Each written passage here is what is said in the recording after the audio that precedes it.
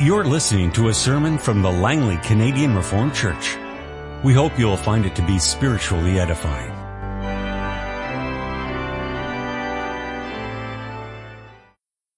In connection with our text of this afternoon, which comes from the book of Numbers, we're going to read the last chapter of the book of Exodus. Exodus 40, the verses 17 to the end. So the tabernacle was set up on the first day of the first month in the second year. When Moses set up the tabernacle, he put the bases in place, erected the frames, inserted the crossbars, and set up the posts. Then he spread the tent over the tabernacle and put the covering over the tent as the Lord commanded him. He took the testimony and placed it in the ark, attached the poles to the ark, and put the atonement cover over it. Then he brought the ark into the tabernacle and hung the shielding curtain and shielded the ark of the testimony as the Lord commanded him. Moses placed the table in the tent of meeting on the north side of the tabernacle outside the curtain and set out the bread on it before the Lord as the Lord commanded him. He placed the lampstand in the tent of meeting opposite the table on the south side of the tabernacle and set up the lamps before the Lord as the Lord commanded him. Moses placed the gold altar in the tent of meeting in front of the curtain and burned fragrant incense on it as the Lord commanded him. Then he put up the curtain at the entrance to the tabernacle. He set the altar of burnt offering near the entrance to the tabernacle, the tent of meeting, and offered on it burnt offerings and grain offerings as the Lord commanded him. He placed the basin between the tent of meeting and the altar and put water in it for washing. And Moses and Aaron and his sons used it to wash their hands and feet. They washed whenever they entered the tent of meeting or approached the altar as the Lord commanded Moses. Then Moses set up the courtyard around the tabernacle and altar and put up the curtain at the entrance to the courtyard. And so Moses finished the work. Then the cloud covered the tent of meeting, and the glory of the Lord filled the tabernacle. Moses could not enter the tent of meeting because the cloud had settled upon it, and the glory of the Lord filled the tabernacle. In all the travels of the Israelites, whenever the cloud lifted from above the tabernacle, they would set out. But if the cloud did not lift, they did not set out until the day it lifted. So the cloud of the Lord was over the tabernacle by day, and fire was in the cloud by night, in the sight of all the house of Israel during all their travels. I preach to you this afternoon from the Word of our God as you find it in Numbers chapter 9, beginning at verse 15 to 10, verse 10. On the day the tabernacle, the tent of the testimony, was set up, the cloud covered it. From evening till morning, the cloud above the tabernacle looked like fire. That is how it continued to be. The cloud covered it, and at night it looked like fire. Whenever the cloud lifted from above the tent, the Israelites set out. Whenever or wherever the cloud settled, the Israelites encamped. At the Lord's command, the Israelites set out, and at His command they encamped. As long as the cloud stayed over the tabernacle, they remained in camp. When the cloud remained over the tabernacle a long time, the Israelites obeyed the Lord's order and did not set out. Sometimes the cloud was over the tabernacle only a few days. At the Lord's command, they would encamp, and then at His command, they would set out. Sometimes the cloud stayed only from evening till morning, and when it lifted in the morning, they set out. Whether by day or by night, wherever or whenever the cloud lifted, they set out. Whether the cloud stayed over the tabernacle for 2 days or a month or a year, the Israelites would remain in camp and not set out. But when it lifted, they would set out. At the Lord's command, they encamped, and at the Lord's command, they set out. They obeyed the Lord's order in accordance with His command through Moses. The Lord said to Moses, "Make 2 trumpets of hammered silver and use them for calling the community together and for having the camps set out. When both are sounded, the whole community is to assemble before you at the entrance to the tent of meeting. If only one is sounded, the leaders, the heads of the clans of Israel, are to assemble before you. When a trumpet blast is sounded, the tribes camping on the east are to set out. At the sounding of a second blast, the camps on the south are to set out. The blast will be the signal for setting out. To gather the assembly, blow the trumpets, but not with the same signal. The sons of Aaron, the priests, are to blow the trumpets. This is to be a lasting ordinance for you and the generations to come. When you go into battle in your own land against an enemy who is oppressing you, sound a blast on the trumpets. And then you will be remembered by the Lord your God and rescued from your enemies. Also at your times of rejoicing, your appointed feasts and new moon festivals, you are to sound the trumpets over your burnt offerings and fellowship offerings, and they will be a memorial for you before your God. I am the Lord your God. Beloved congregation of our Lord and our Savior, Jesus Christ, have you ever heard people ask the question, who is running this show? Or who is in charge here? Perhaps you've even asked that question yourself at times. You know, you start a new job, you try to find your place in this new company, you're told what to do, but after a while you sense that it doesn't make a lot of sense. That what you do overlaps with what other people's do, that there is no real sense of a job description.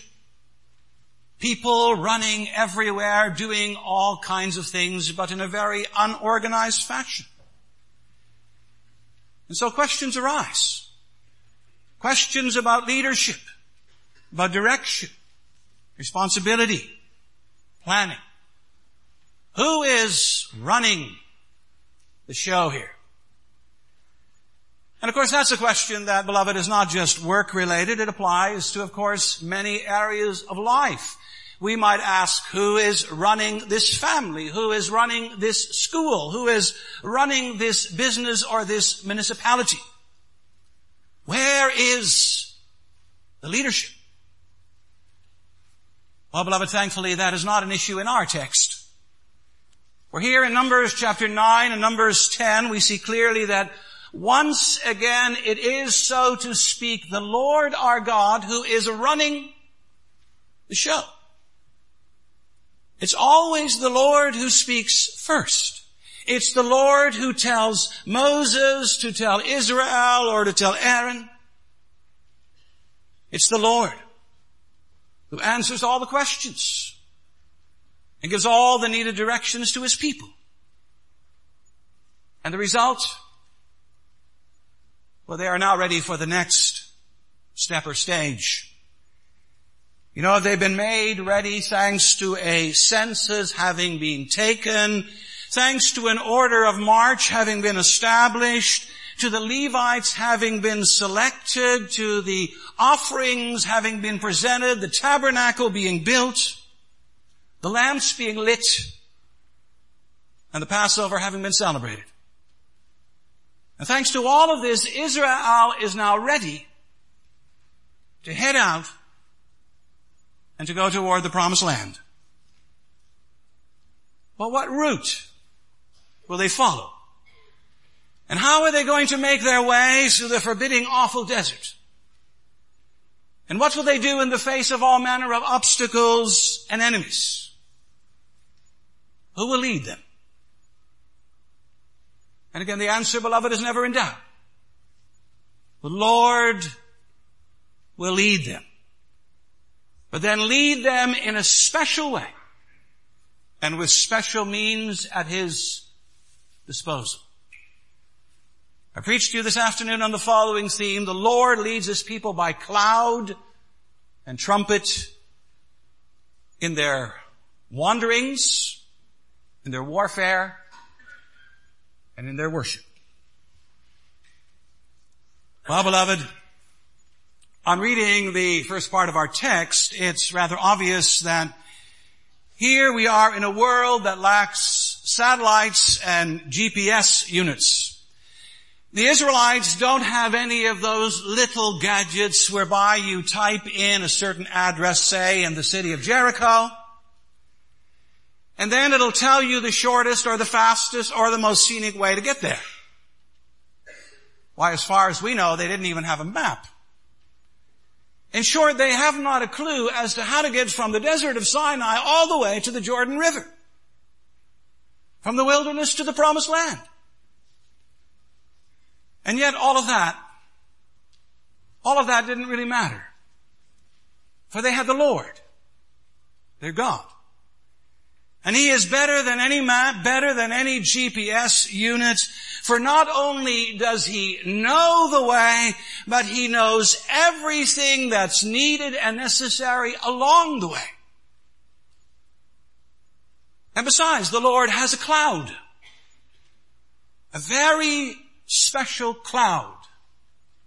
It's described for us in the verses 15 to 23.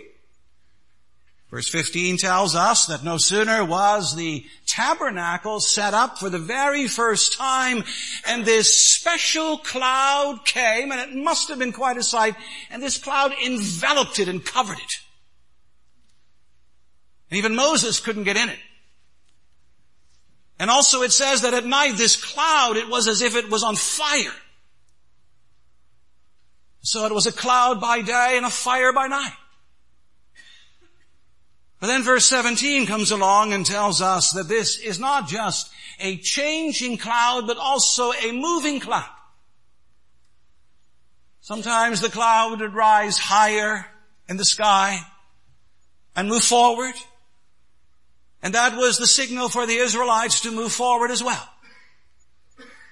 At other times it would stay put for days. And that told the people that they were to remain where they were.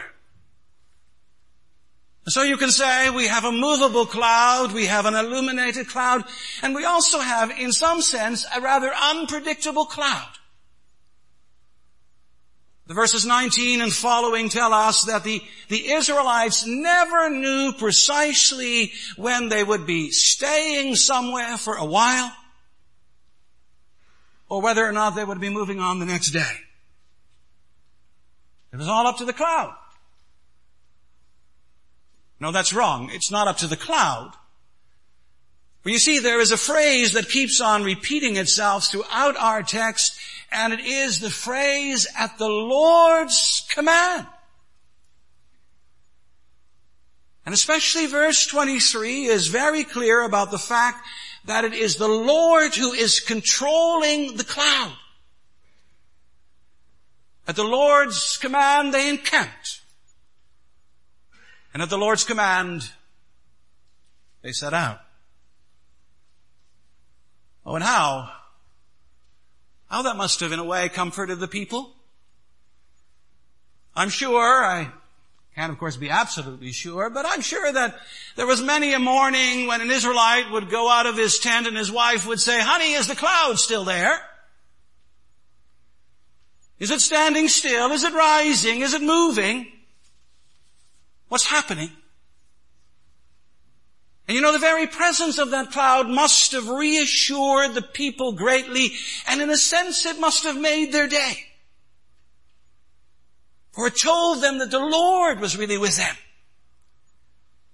that He was leading them, that He would be beside them and before them every step of the way. Why, in some ways, you can say that cloud is like a sacrament. As children of God, we're supposed to live the Christian life by faith and not by sight. But you and I know that can sometimes be rather hard to do. And you know, our God knows this. He knows our frame, He knows our weaknesses, and that's why He often gives these visible signs throughout the Scriptures. A rainbow in the sky to tell us that the flood is not going to come as it did once. A flaming bush in the wilderness telling us that the Lord has seen the oppression of His people. A glittering gold-covered ark to carry throughout the desert, symbolizing the very presence of God.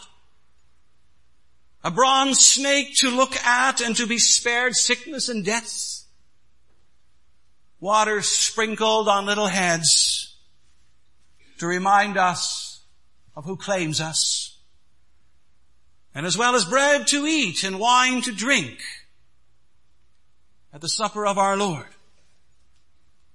You see, beloved, God knows the needs of His children. And He knows how we need reassurance and strengthening all the time.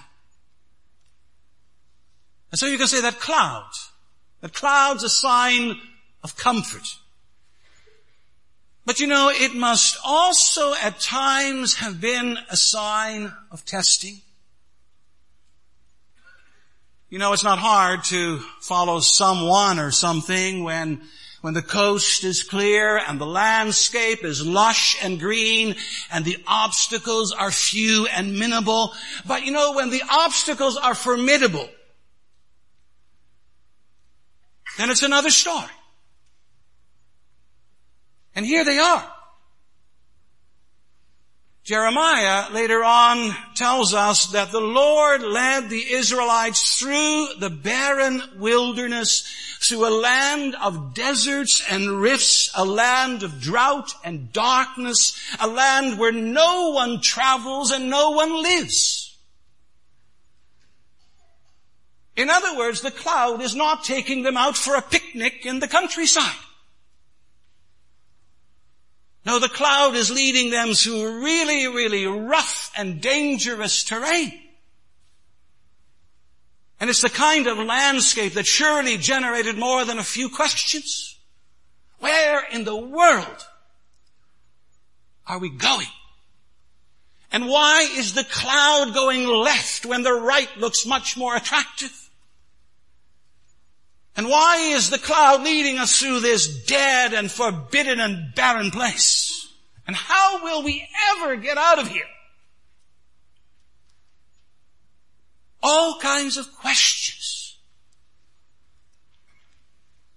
And when you think of it, what do all of those questions require but trust? Israel is being challenged on an almost daily basis to put its trust in the Lord. It's being forced to confess, but the Lord knows. He knows where we're going and He knows what we're doing. And so God's ancient people are being trained and taught to place all their confidence in the Lord, their God. But you know, not just God's ancient people, what about God's modern people today? What about us? What does a passage like this say to us today? How does it speak? Well, beloved, in the first place, does it not remind you once again of the fact that by nature and character we are still a pilgrim people? Here the Israelites are on the move to the promised land. That's their goal. That's their destination. And we who are the Israel of God today are still on the move, only then not to the promised land per se, but to an even greater, a more glorious future. A new heaven. A new earth.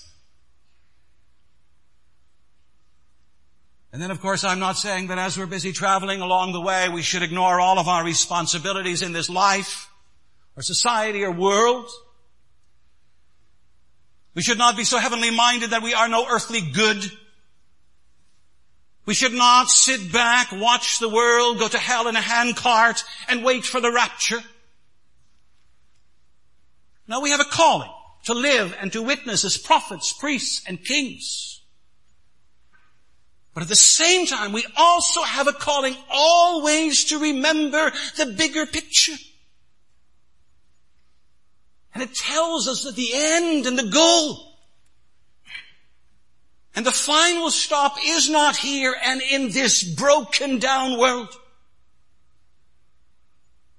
No, the final stop will come down from heaven And it will result in a transformed, renewed creation. And therefore, beloved, keep your eye.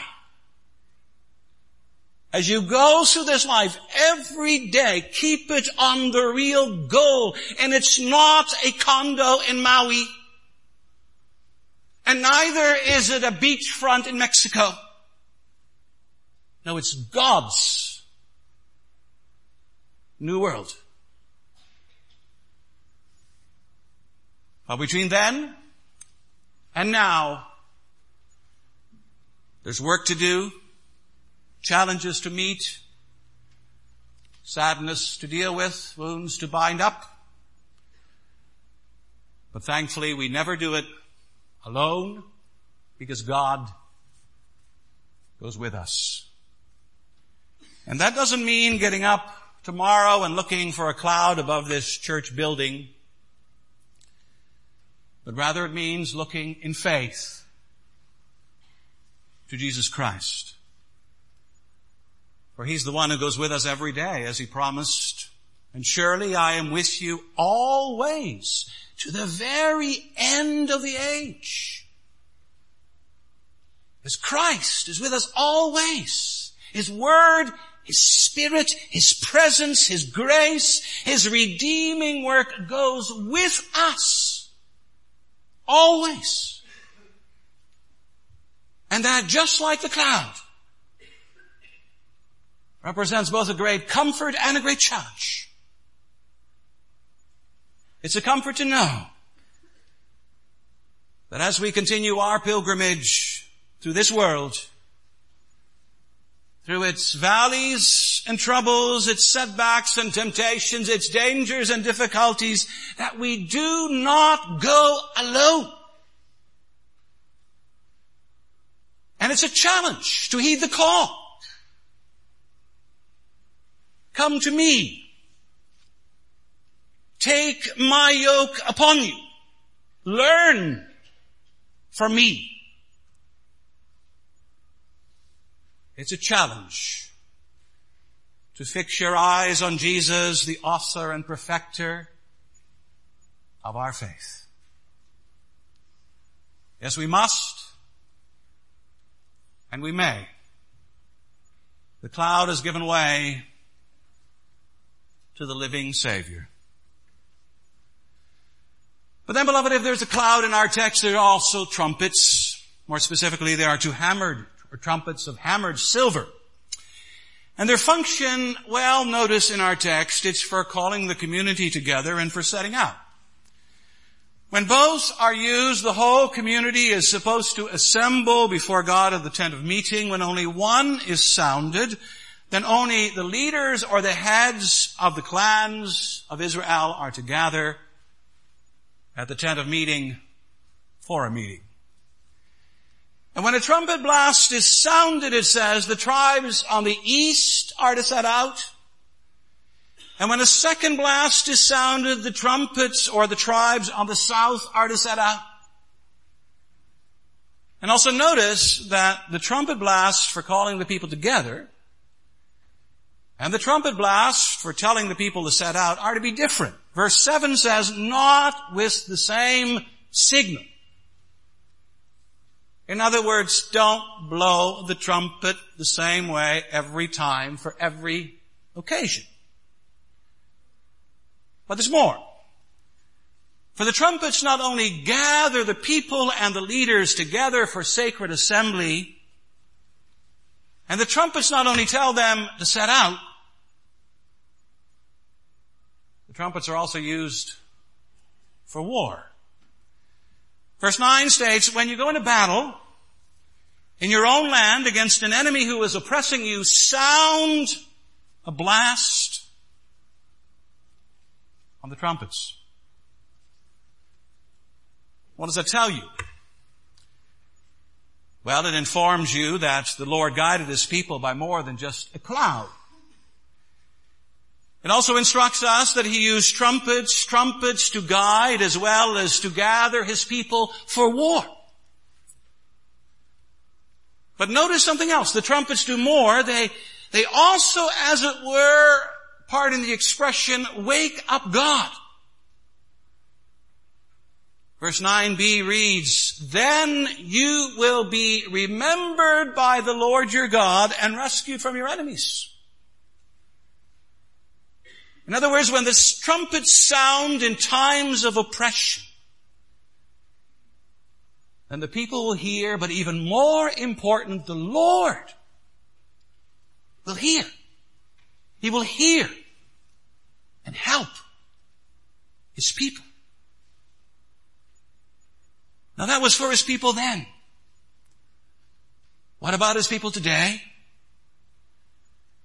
Should we order a few trumpets of hammered silver? Should we get some of the young people here to learn how to blast away on these trumpets? I think you all realize the absurdity of that. And yet, there is a message here. The first message is that the war is not over.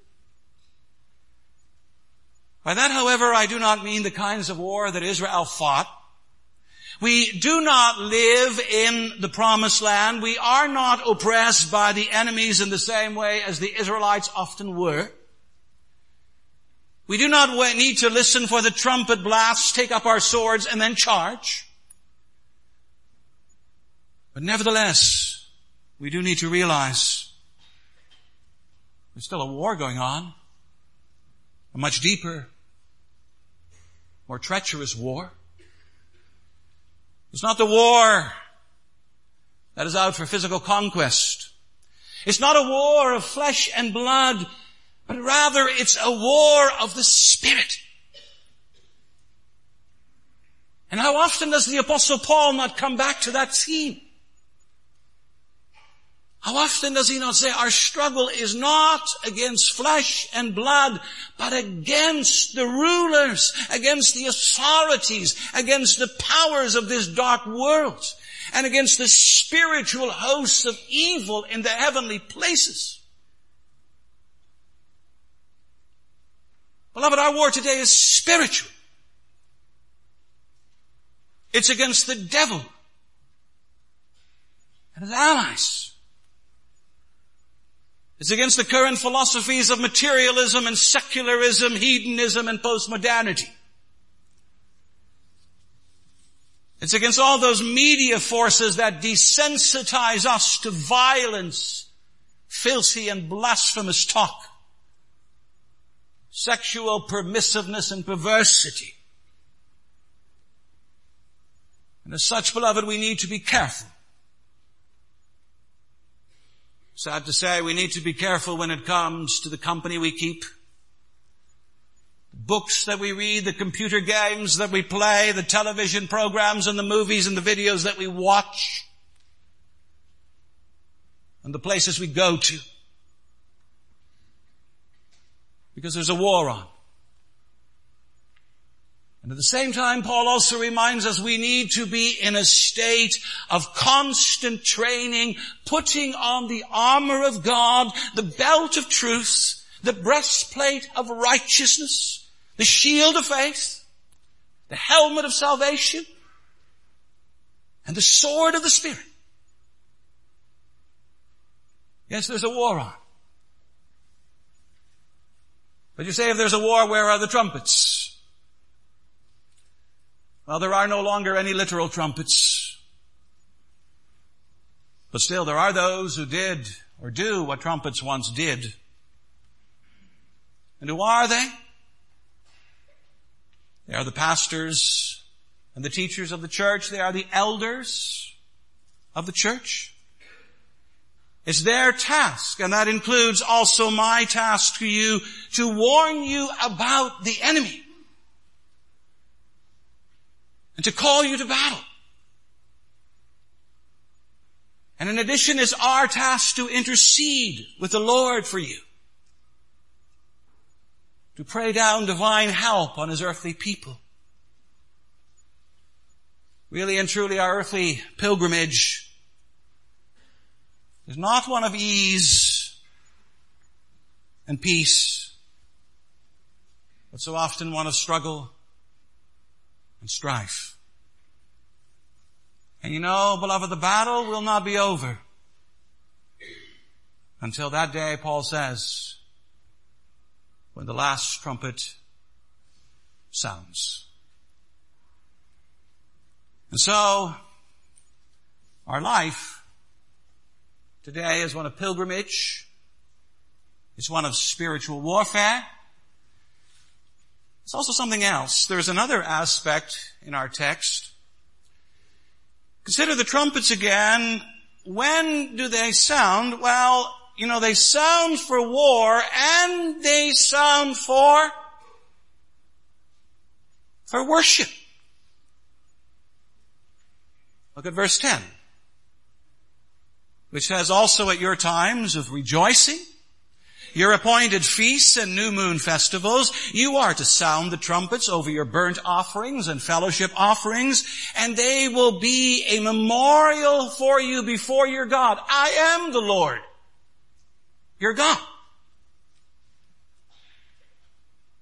What all of this means is that the trumpets call the people to war, and the trumpets call the people to worship. In other words, you can say the trumpets are used for very different purposes. They're used to summon people to defend themselves and to fight, but they're also used to summon people to sing and to rejoice and adore.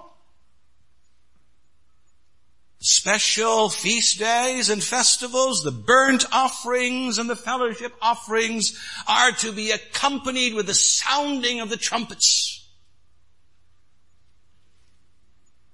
And you know, beloved, when the world reads about this or hears about it,